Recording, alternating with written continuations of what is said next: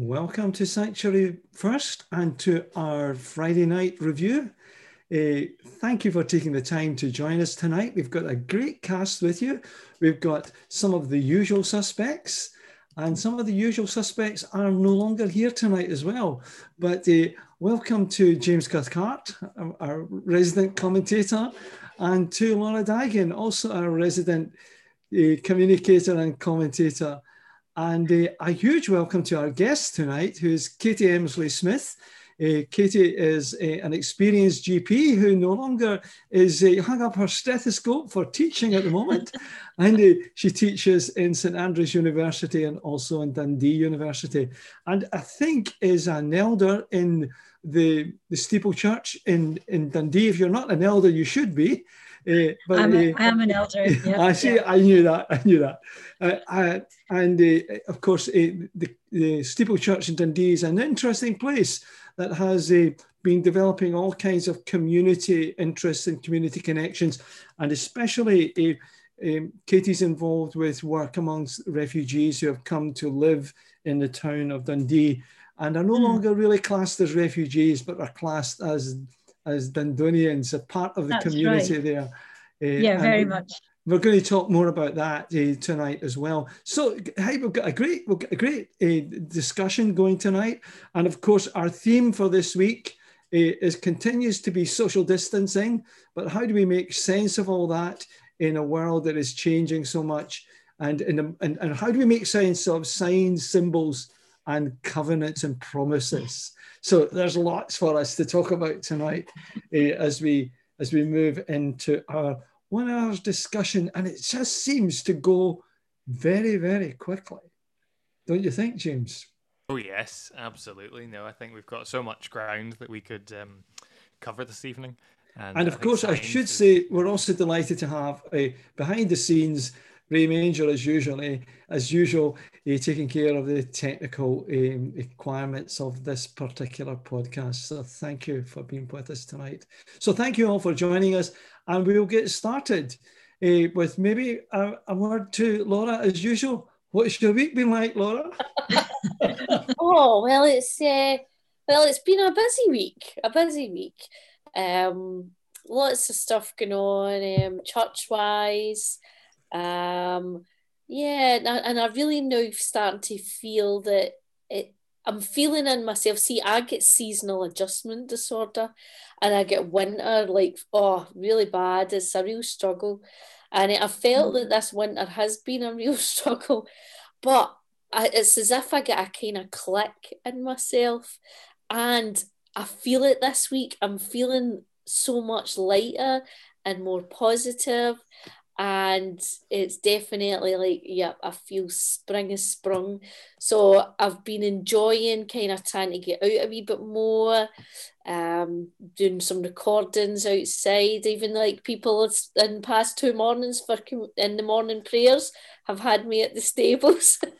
Yeah, absolutely. I was thinking it was the 7 o'clock prayer meetings that were giving you the shot in the arm.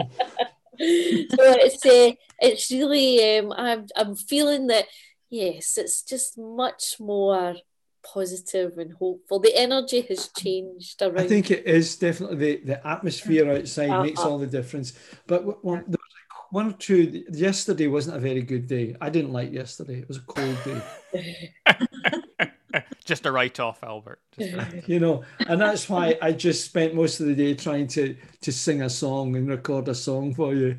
No turning back.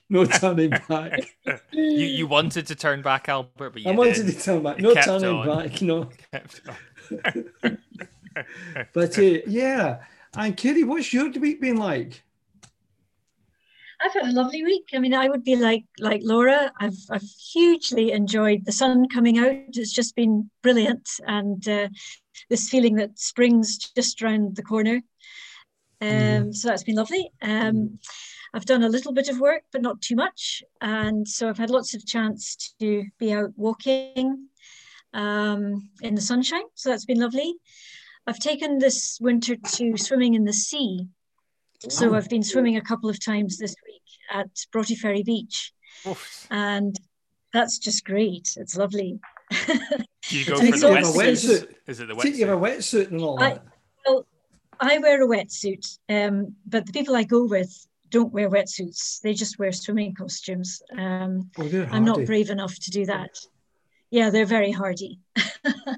But I go in a wetsuit and it's just lovely. It's a funny case of the colder the better. You know, if it's really, really cold and the water's icy, you feel so much better afterwards. It's just great. And you get all warmed up in your clothes. You. Yeah, it's brilliant. It's really great.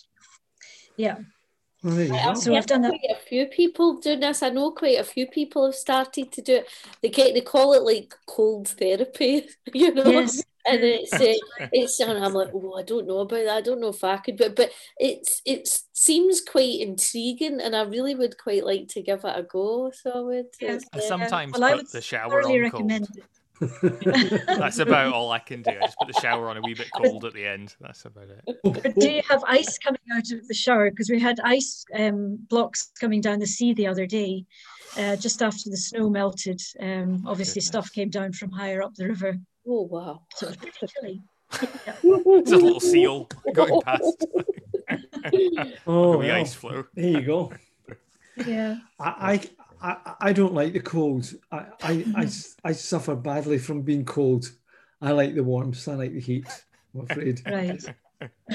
You'd be in the beach hut, Albert. Wee cup of coffee. Oh, Okay. absolutely. Everyone else can be swimming. That's My fine. hands You are keep- frozen. My feet, my toes go cold. It goes like ice walking about, just lumps of ice. Poor circulation. Mm-hmm. Oh, but I there you go. definitely Maybe swimming in the identify sea with. is not for you. Yeah. But I definitely identify as well with this change of seasons. I think there's something about, like, even just looking at the weather app, you know, in terms of what the temperature says it's to be. I think like 8 degrees a week or so ago is not the same as 8 degrees today, is it? You know, there's something different, quantitatively and qualitatively different about, you know, there's like, I think maybe we hit 12 hours of daylight, I think recently. I think there's been that kind of tipping point where it just feels like there's that bit more light, that bit more hope, that bit more going on. And you kind of dress more appropriate to what you think spring's going to be. So in some ways you're colder, but you don't feel as cold. And it's kind of interesting because we're talking about signs tonight, how when you see those signs of spring, it kind of makes you feel warmer, even if sometimes actually, I'm not sure it is warmer, but you just feel that warming you from the inside. That's it. It's an inner glow.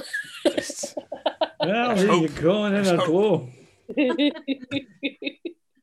Listen, guys, I think we should make a wee start on some of the stuff that Katie's been writing this week, because I really think it's well worth taking time. Those of you who are listening in on the podcast and maybe are not aware, that part of this podcast, we reflect on the writer for the week, which is Katie this week, Katie Emsley Smith. And Sanctuary First is an online worshipping community, but we have a section in our website, which is daily worship. And there's a writer who writes every week and picks up on the themes from the Bible, from the scripture readings, and then reflects upon them and writes upon them.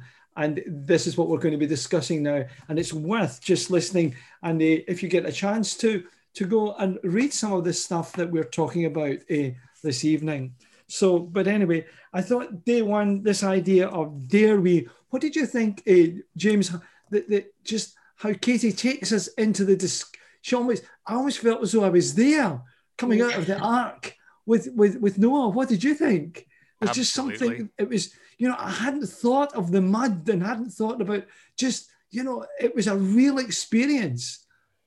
Definitely. I think there's something about that word dank that you used partway through the reflection. This is a dank moment in history for Noah's family. And I think dank is never good, is it?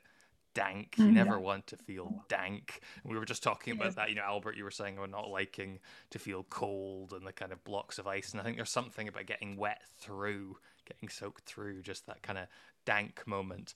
I don't know. It was so neat how you tied things together, I thought, in this piece, in terms of linking to the moment that we're in now, and the moment that they were in then, without anything seeming kind of forced or heavy-handed. It just really locked together, and felt like it just all just came together. And then the words and the prayer were very immersive as well. I'm just getting it up here.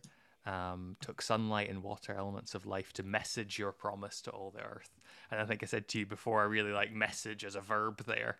The idea, it kind of fits well with the sort of digital medium, but the idea that it's being messaged, it's being broadcast, and that fits into the whole signs thing as well that we've been looking at this week. Mm-hmm. Mm-hmm. You know, I hadn't actually really this really highlighted to me how I hadn't really considered the experience, you know. And you think, no, it's taking this experience that we're going through, you know, for us to really be able to kind of make sense and actually be able to have empathy for them, you know, and see them actually as real people as well, and like having this lived experience. And so I really actually did think about how it must have felt for them to be on the ark all that time, bubbled together, you know, and you know, how it must have felt, and you know, probably smelled as well, and you know, just all the kind of human, you know, kind of elements to it. And actually also I hadn't thought of just how like desolate the land would have been after the flood, you know, and you have this picture of, and then it made me think about, you know, everybody's, you know, because you think they've probably all been so full of hope to get off, you know, desperate to get off that ark, all we need off the ark, but it's not quite probably what they imagined it to be when they got off. And I think again, for us coming out of this lockdown situation, it's not going to be what it was before, you know. There's going to be a lot of work that we have to do. So it was it was really multi-layered, and I thought that it was really quite exceptional how it made us think on quite a few different levels, you know. And I like that whenever I read something in the morning and it actually has me considering, like, you know, for a couple of days afterwards. Certainly, I think this part also, Katie, made me think of the plight of modern day refugees. They've lost everything, and all of a sudden you come to, okay, they come to us.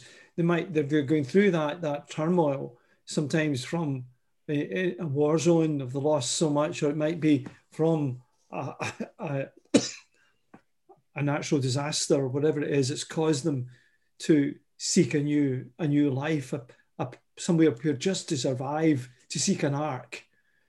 And you know, I thought that shed a new light on that for me as well. And knowing that you're working with refugees in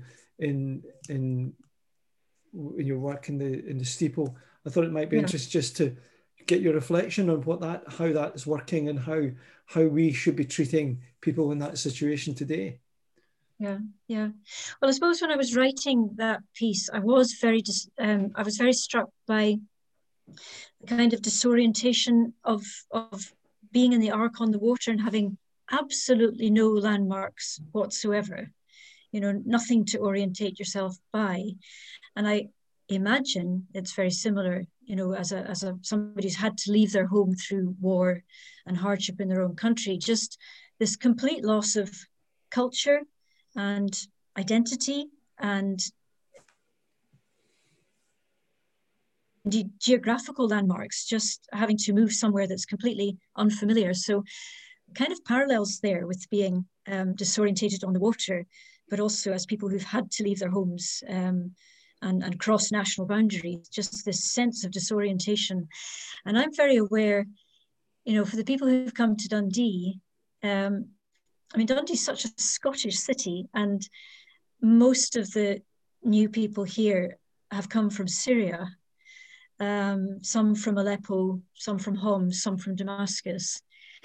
I mean, you probably couldn't get two countries less similar in the world, really. So just this sense of disorientation coming to Scotland, and I think particularly a Scottish winter must be incredibly disorientating. So I was kind of thinking about these families, as I was thinking about that particular family in the Ark, and this sense of disorientation and losing all your landmarks, everything that you've kind of marked out your life by just being stripped away. So you come in to give us so where is God in all of this? You know, can we trust this God? And we're going to look at that. I think I think it's maybe in Psalm 25. It leads on into that kind of area, but it's this covenant. You know, one of the things we've been talking about, those of you who've been listening in to Sanctuary First in the last week or so, we have been exploring this idea of covenant, you know, and what is the difference between a covenant and a contract? What is the difference between the covenant and just a promise, you know? And I don't know if you've got a take on that as you've been looking at and think about that. Any comments, or any of you want to make a comment on that, because we've been asking that question a number of occasions. People have been listening in, and we've been asking these questions. I think something that struck me when I was going back and reading the passages was the kind of, well, two things. One was the enduring nature of it. You know, the covenant was really, really made from generation to generation, a lasting covenant. And I was very struck by the passage actually before chapter 17, about God saying, I'll make seasons roll and day and night will turn from now on in. So there's a kind of certainty about that particular part of the covenant. The seasons will roll, and you know, that we can trust that day and night will continue. And there's a kind of security in that. But also that, you know, the covenant is based in relationship. It's a meeting of two parties, God and ourselves. The offer first from God with the response of faith from ourselves kind of seals that covenant, I suppose. I think you very beautifully tie it together. We'll talk more about this later on this evening. You tie it beautifully together in that passage. You write it in 1 Peter 3:18-22. You talk about the gap, and you pick up the two covenants again, the new covenant in Christ. And but we'll talk about that later on. But just to keep those of you listening in, keep your ears open for the covenant and the promises, and this idea of the eternal. Can God be trusted? And we've always got to be able to allow ourselves to ask that question. What do you think of Psalm 25, day 2, safe guide? Absolutely, just fetching it up here. Yes, this was a very encouraging piece. I find that it was. Let's look here. Yes, because you chose to end with the Sursum Corda, you know, those timeless words of the Lord be with you and also with you. And I think, there's something about being lifted up, being held, you know, the kind of sensitivity of that, which is just so important to hear. And there's a kind of recurring theme here about lifting our eyes, lifting our hearts, being lifted to God, and that sense, because, you know, you were just saying there about covenant being about relationship, and I think there's a sort of orientation of where we are and where God is, and it's through kind of this community and through working together and being in this relationship with God that we can keep almost like a compass, can keep kind of finding our bearings back to God, and that sort of steady guide that isn't dependent on the vagaries of, you know, stuff that pass. So it was very reassuring, I think, reading this one. I mean, I've got down here there's a prayer of the optimist about all this in Psalm 25, but also you are so devastatingly honest about stuff, which makes it, you know, when you start off, a realistic exploration of our current times leads to sorrow and worry, you know, and you quote Ralph Emerson and this sorrow looks back, worry looks around, and faith looks up. And it's a kind of summary, but there's an honesty about where people are at today, and can we trust God? And see, I think that's why I like how you mentioned in it, the lament, because I think lament, that line where he says, as a community, we hold these normal and natural reactions to the losses and loneliness of the pandemic together in lament, spoken and unspoken, expressed publicly and felt privately and personally. On behalf of each other, we hold the weight of human cost and seek ways to build back and restore. And I think I think lament is, is really important for us, and for people to know that it is okay. It is okay. It's especially in certain seasons of life that we allow ourselves to lament and to share with each other. And actually, sometimes when in our lament, we do question God, but God's heard it all before, and it's okay not to be okay.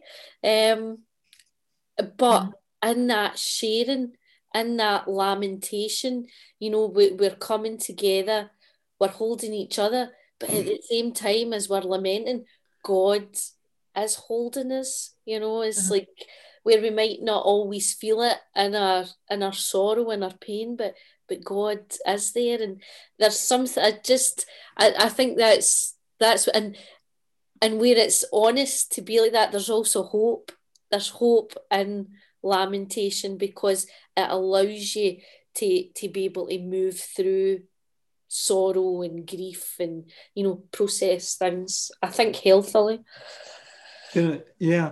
I thought also, Katie, you reminded me a wee bit of Ian Jemison, the writer, and the Doctor, because you pick up this idea of the muscle and faith being like a muscle.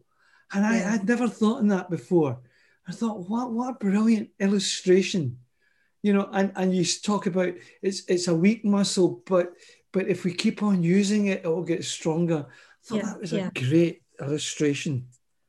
Really, thank you for that. That was such an encouragement.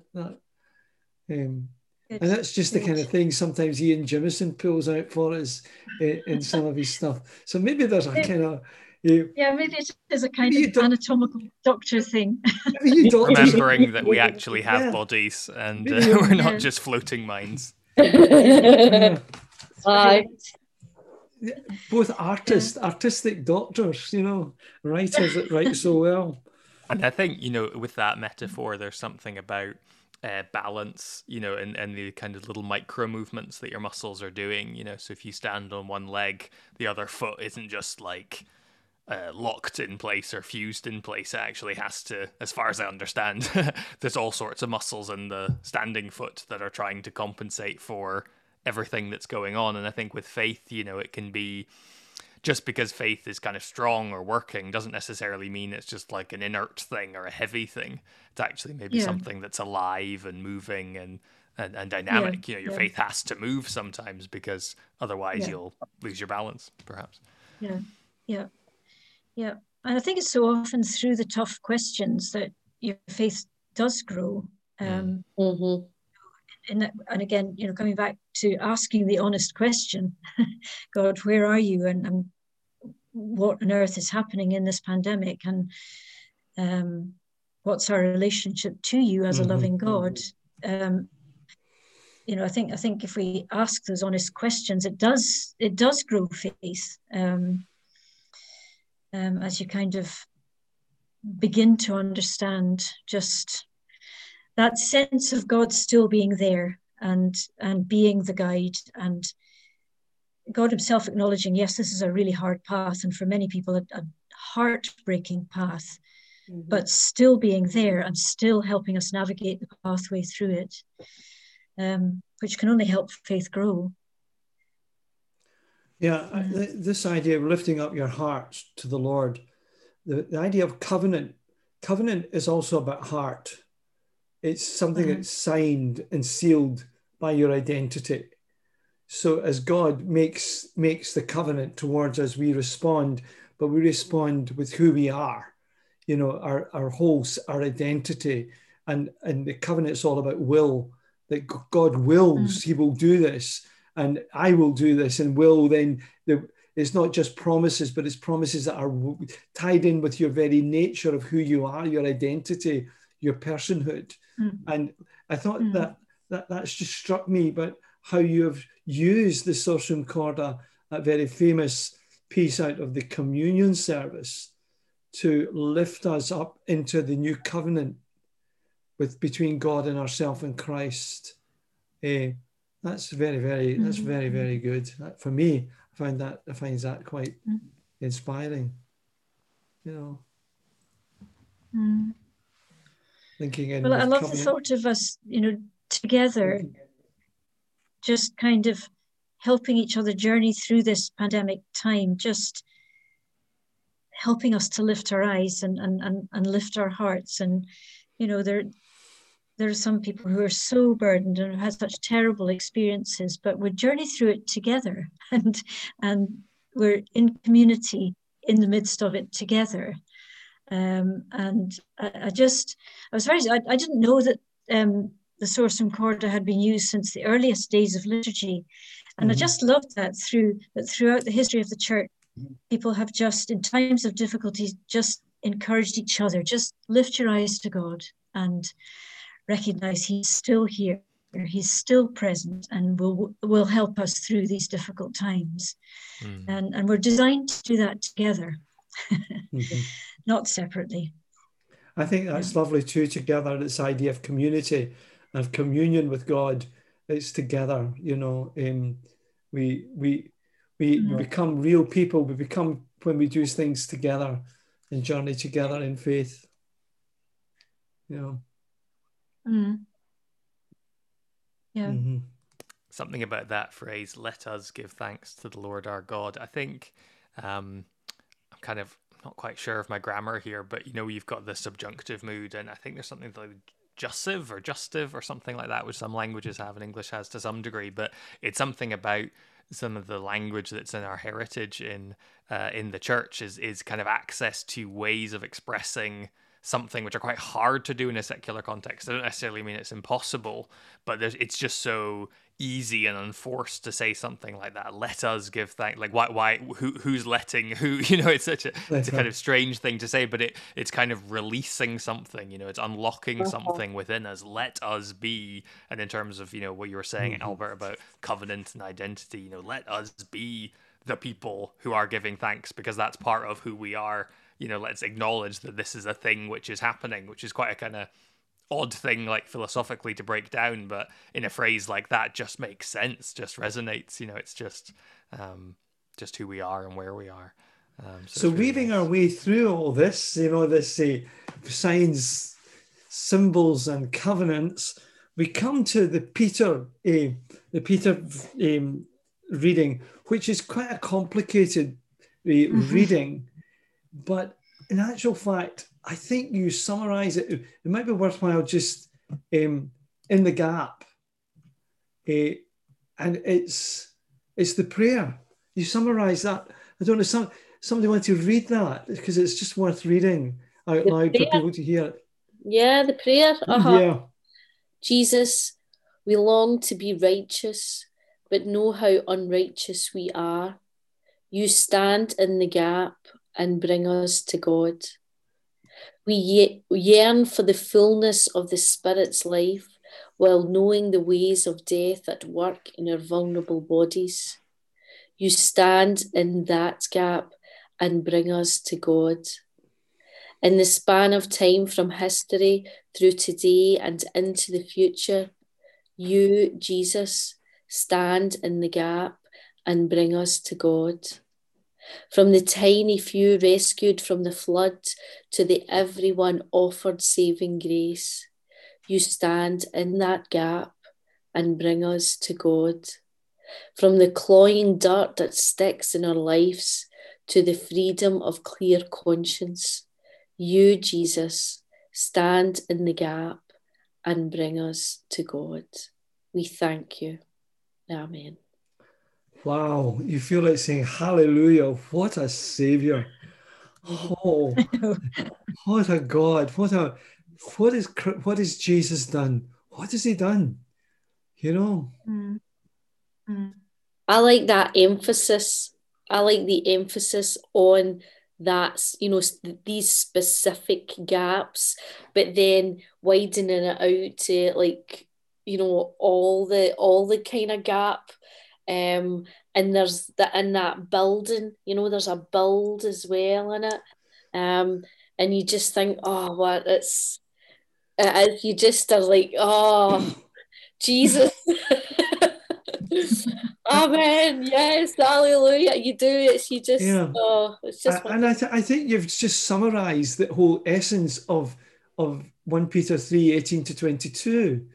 You know, you pick up all these things and just, make us aware of this covenant, this promise, the gap, the covenant, mhm, the promise is Jesus, and he fulfills it for us, and it's given to mhm, us. It's the covenant, the gap, the love, the way forward is given to us. He becomes our bridge into the very presence of God. mhm, You mhm. know, Yeah. Well, I was kind of hit between the eyes by the first verse of that passage that Christ died for sins once and for all. What for? To bring us to God, and that was the kind of that's it. Just in a nutshell, it's in order to bring us to God that this has all been done. So that was the kind of between the eyes thing from that passage that really, really struck Mm. me. it's the you cross, really isn't it? We enjoy preach doing. the cross, and the cross somehow speaks into the lives of men and women wherever they are. Mm-hmm, mm-hmm. There's Yeah. there's a real joy. There's a real joy in that. It's like to me, it seems as if I don't know. I imagine there was a joy in the creation of this piece. Was there, or am I imagining that, Katie? Did you enjoy doing it, or was there a bit of wrestling? Like in the passage. But there was quite a bit of wrestling with the passage actually because it's quite a dense passage. Uh-huh. But then I thought actually what he's talking about these tensions we live in, between these opposites of really so longing to be right and not right and wrong, but righteous, Mm. holy, so longing for that, the holiness of God, but actually recognizing that we're so far away from that. And I did think, we've been really, really brought up against our own mortality with the pandemic and realizing that every single one of us is at risk of extremely serious illness. So all of us have been brought up against our own mortality, but we long for life in the spirit. But we have to accept that we're so frail and vulnerable, and particularly at the moment that COVID could affect any of us. So we live in that kind of tension of longing for life, but knowing that we're so vulnerable to illness and problematic things. So, and I just like the way the passage it reached back in history and said Jesus was there. He was working then, the time of Noah. He was there by the Spirit.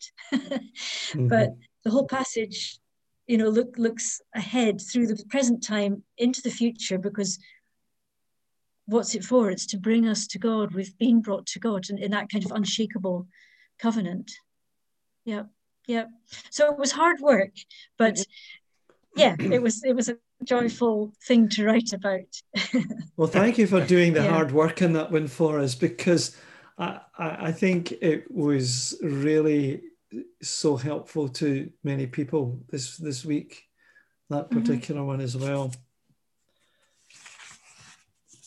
And you know what else? Like, I know that I'm picking up on the Lent legacies, the actions, and I know that from some of the comments that people have really taken, to think about the Lent legacies as well.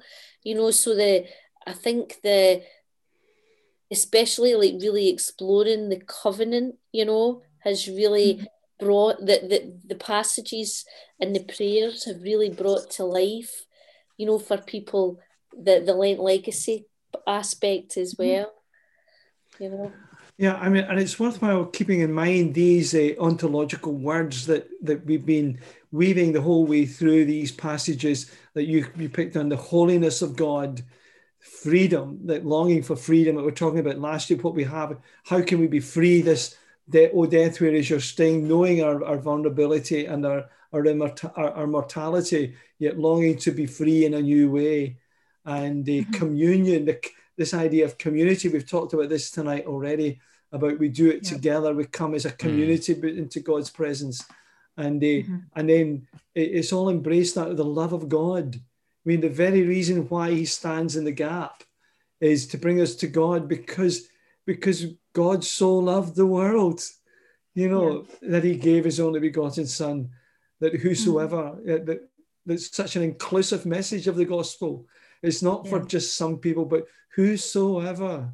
I love that, the way it's just whosoever believes in him will not perish, but be given, receive everlasting life. This great message. Yeah. And of course the legacies, as you say there, talking about baptism, that the covenant. In some ways, baptism is part of that covenant, especially within the Church of Scotland tradition of baptizing our children by faith, because the promise is to you and to your children and to your children's children and to all who are far off.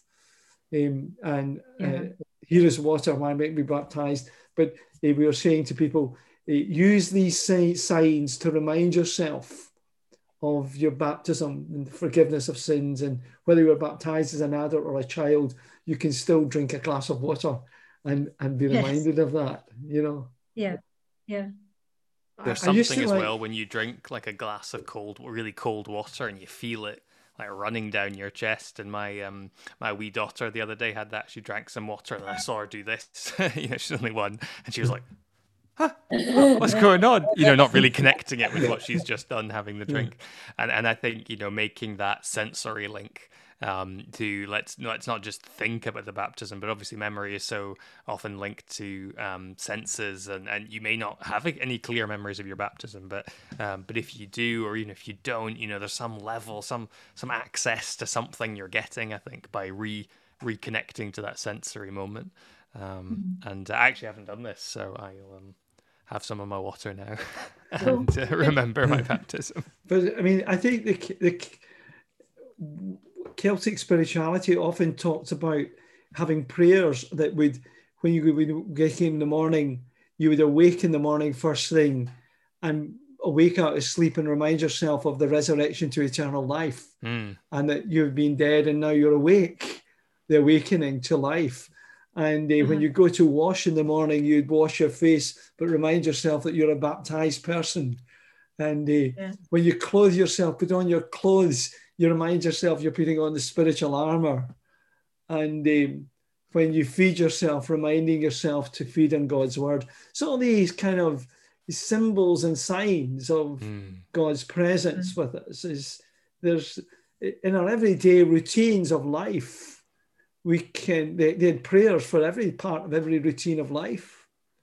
And I think we've sometimes lost some of that, which would be good to reinstate again. I think it would be. It's, because I've been thinking, and actually quite a few people I know have been thinking about, rhythms of life. And I know that the book, The Common Rule, has been very popular with quite a lot of people that I know, not just theology students and would-be ministers, but people within our worshipping communities that we're involved with, and there is something. It's quite grounding, and like I've started to explore it and quite in a way as well. I think you have to find rhythms that suit you, mind you. Not all the rhythms are going to suit everybody and people's lifestyles. Some people like the bossa nova and some people like the cha-cha. Exactly. So you've got to kind of go with, and that maps quite neatly onto theological preferences. Yeah, and it's so that's how So I think it's really good to explore these things. Yes. And I think thinking about our Lent legacies, as well,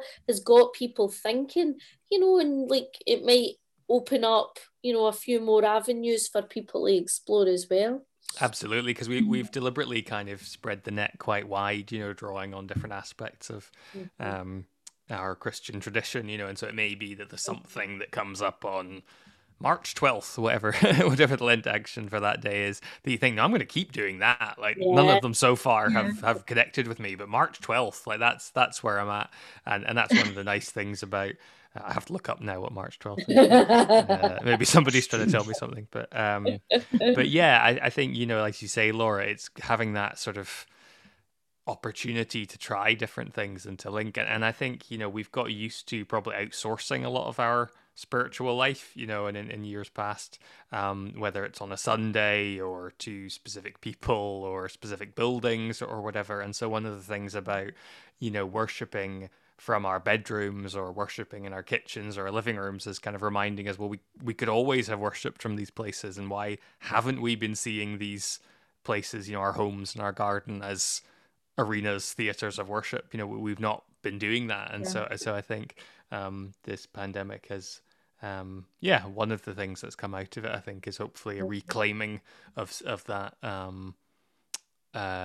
as you say, Albert, kind of weaving it into everyday life in a real way. Let's go on to day 4, water and the desert. You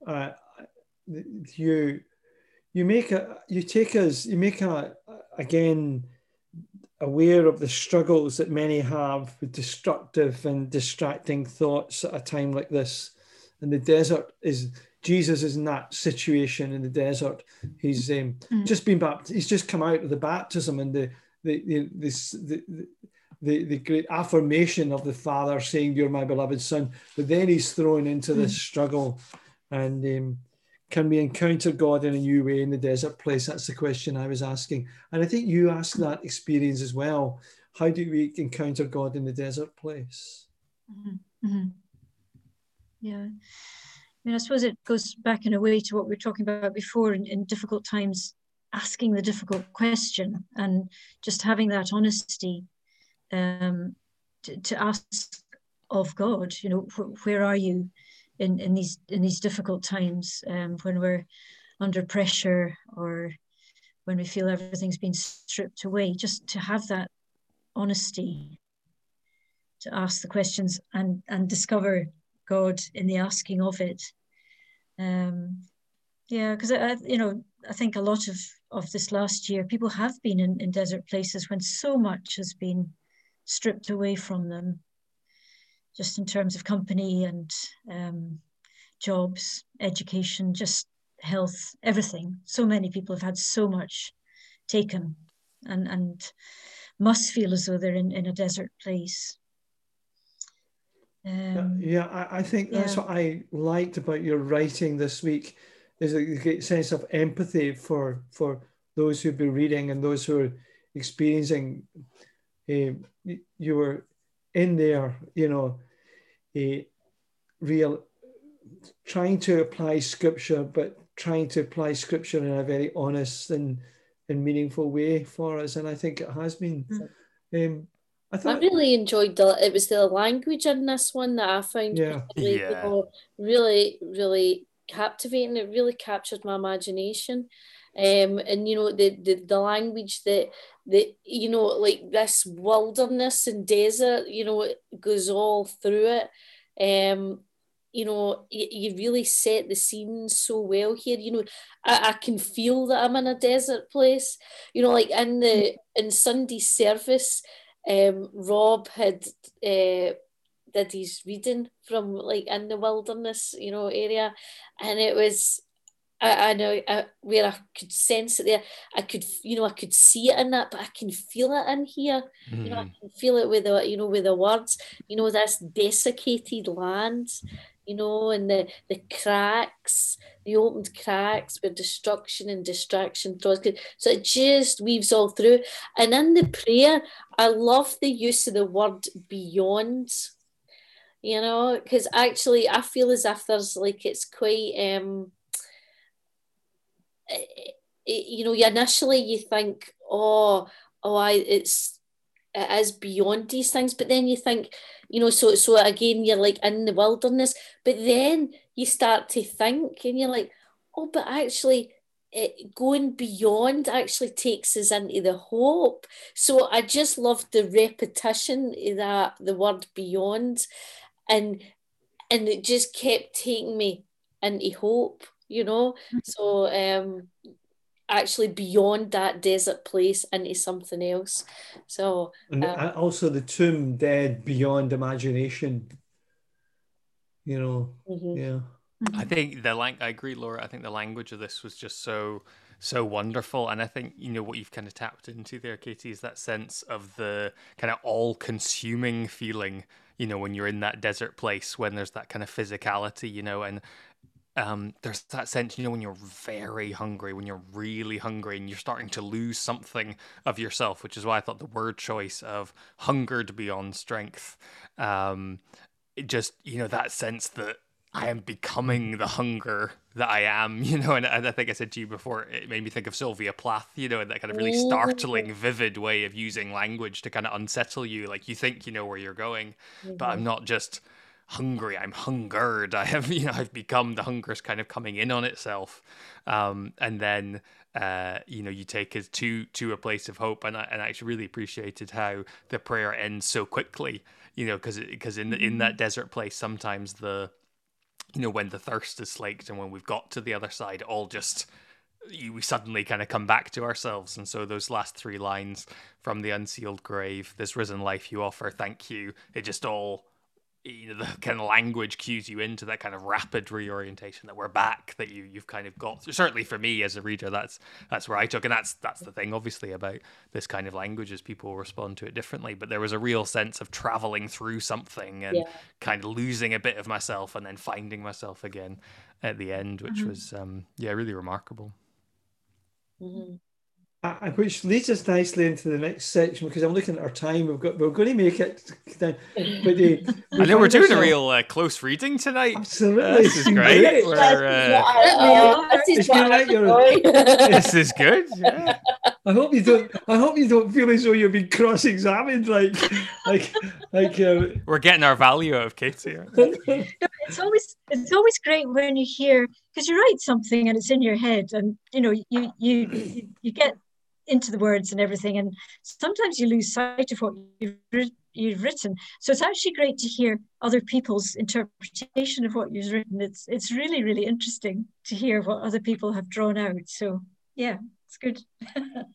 We see we move from that desert place now to another desert place, to back to Abraham. We're moving back to another covenant, another promise, back to Abraham in the desert in the starry nights. And I just think we'll get Laura to read this poem, because I think it is so good. It is worth listening to. Laughter in the desert, an old man's voice, rough from years of wandering days. Breath escaped in a puff, he hopes unheard. Hoarse with disbelief, an absurd promise is spoken. The fatherhood of nations, the stars mock in their number the absence of a child. A titter in a tent skin, a woman spent in the labours of dry lands, wrinkles her lips round a wheeze suppressed, wraps aging hope round the impossible assurance of motherhood long stolen. The hot breeze blows scent of bread, her hospitality. Covenant is made in the shock of quiet intimation. One voice and three speak a generational blessing, a son to be born, grace to be fulfilled, multiplied beyond where the desert winds can blow. The stars applaud in their number.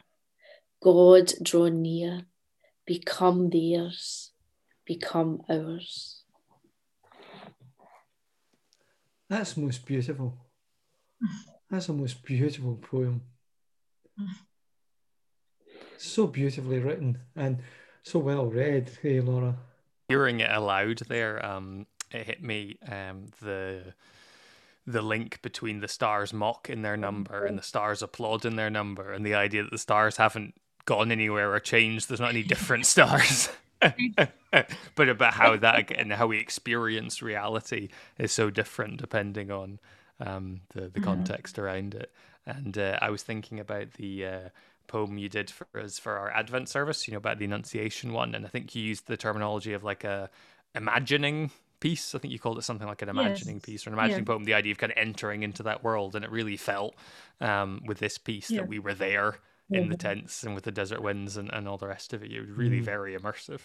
I love that phrase too, a titter into a tent skin. Yes. A titter into a tent skin. a bit of a tongue twister. But coming back to the stars, I kind of, when I was writing it, I didn't really think too hard about this, but it occurred to me once I'd written it that, without the presence of God and God having said, I will be yours, the universe is a frightening place, and it's, it's scary. Looking up into the heavens is frightening. Whereas, after the covenant is made, the universe suddenly becomes more friendly and no less enormous and unfathomable, but it's not that scary, empty, hopeless place anymore. So I kind of, as I said, I didn't overthink it, but it just kind of fell into it that at the outset, before covenant was given, this vast, empty universe where you really have to search hard for meaning. And then once God has offered relationship and said, I'll be yours, that it just becomes freer and safer feeling. So it was a kind of covenant sandwich. Beautiful. Between two sets of stars. Steve, we should have called it covenant sandwich. There you go. But also it's the disappointment of this old couple. The disappointment ends up being joyful. The disappointment becomes an appointment that they're looking forward for a child.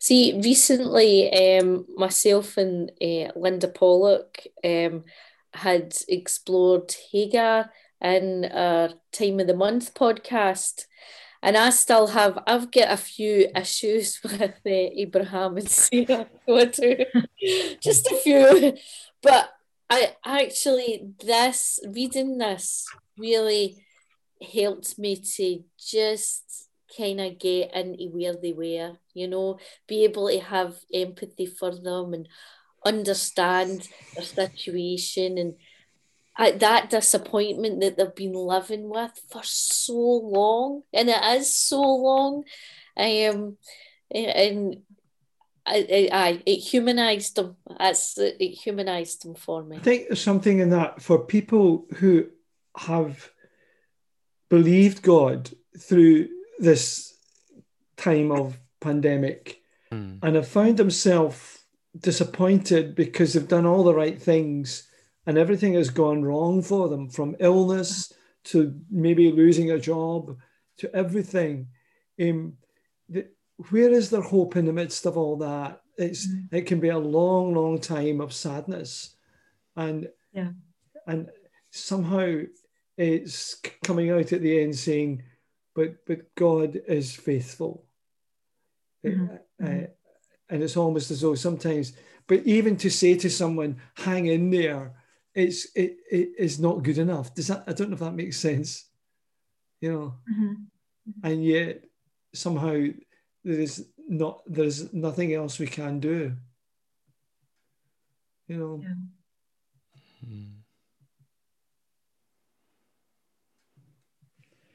Which leads us to our final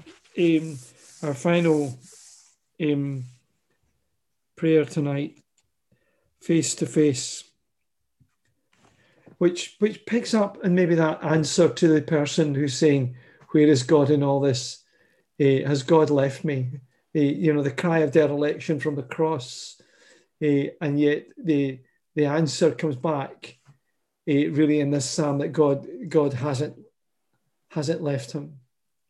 But this is Psalm 22 is often thought of the psalm that Jesus refers to in the crucifixion, when on the cross.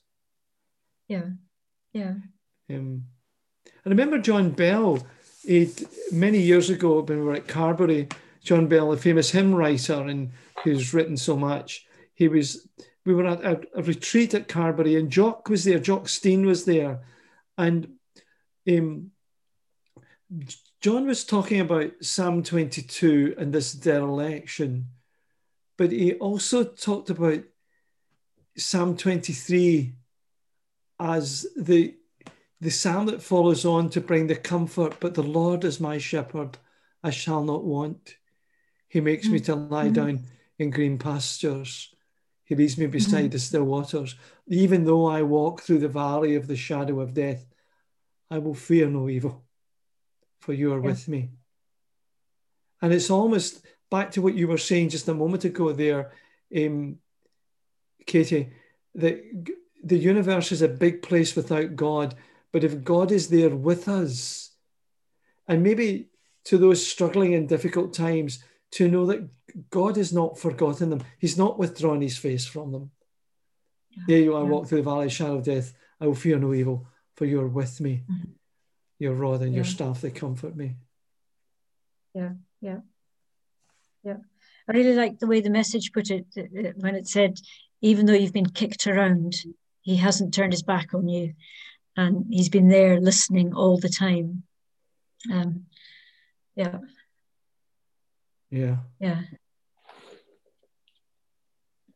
Do you know, I'm going to be quite, I'm going to change the tone because when I was thinking, right, today I was recording stuff for Falkirk and I was using my new phone. Now my new phone, right, is really clear, right? I quite like how on here I've got the kind of like soft kind of focus filter, so my face looks all right. But on the new phone, oh, it's so clear, right? So clear, you can see all the wee kind of wrinkles coming, right? And so this actually made me feel better, Katie, because it's thinking about, people on a screen, and actually people are missing seeing, yet how we hunger to see the tiny wrinkles around someone's eyes, the texture of their skin against light, the flash of a smile. So I'm thinking, well, they will see the tiny wrinkles. Our fancy new phones will usher this moment a little closer. We'll have a look tomorrow. When we come to the 7:00 prayer meeting. Oh, yes, I thought, yes. I thought, that's good. It's okay. Oh, dear. Yeah. Well, that's why they say that people get so tired with kind of screens, isn't it? That because you're searching for all those usual cues that you get when somebody's sitting in front of you, you have to work really, really hard to see them and to perceive them. Yeah. Absolutely. No, those kind of and as you say, it's those kind of little details or, what we might call imperfections sometimes, kind of idiosyncrasies, quirks that are often what kind of you're especially fond of or that really remind you of someone or root you in place. And I remember Ian Jimison on one of these past podcasts talking about how, with the touching up that you can do on screens, eventually we'll all just be kind of little blurs, little delicate little blurs, which are like a gesture of where someone might be because we've just turned it up and up. And I think we need to turn the filters off and just be ourselves. Not hide ourselves. Not hide our faces. It's be able to be fully ourselves. Well, God has not hidden his face from us, but in Christ has come, and Jesus has come into our world and into our brokenness and to journey with us. And that's where we need to exercise that if we can summarize everything we've been talking about tonight, but we need to exercise that muscle of faith. And for some, that muscle has been really exercised a lot, but it's not to give up, because God is with us, and we've got to believe that. And then those of us within community need to find ways to support one another, that we truly live out this Christian faith in such a way that it is a blessing to others, you know. So, wow, what a great evening we've had going through your material, Katie. Thank you so much for spending the time with us and sharing with us. There may be some comments on Facebook. I think that some of us will answer later on tonight. If people have been commenting on Facebook, we'll get back. Or you yourself, Katie, if you feel like commenting on some of the things that people may be saying on Facebook, feel free to do so. But it's a great way for us to build the community again.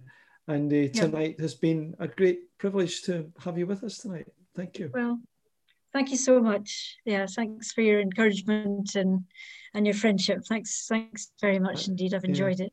Yeah. Good, great. Yeah. And thank you, Laura, for being with us tonight, and you, James, for being with us as well. And thank you to you, Ray, for looking after our technology to make sure everything goes according to plan. Thank you.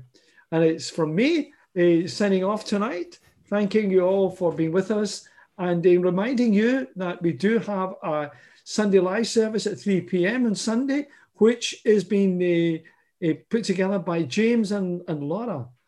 And there's a trailer, I believe, made as well for you to have a look at. Absolutely, tomorrow. Because on Sunday, we're going to be looking at the Good Samaritan and the Bad Samaritan.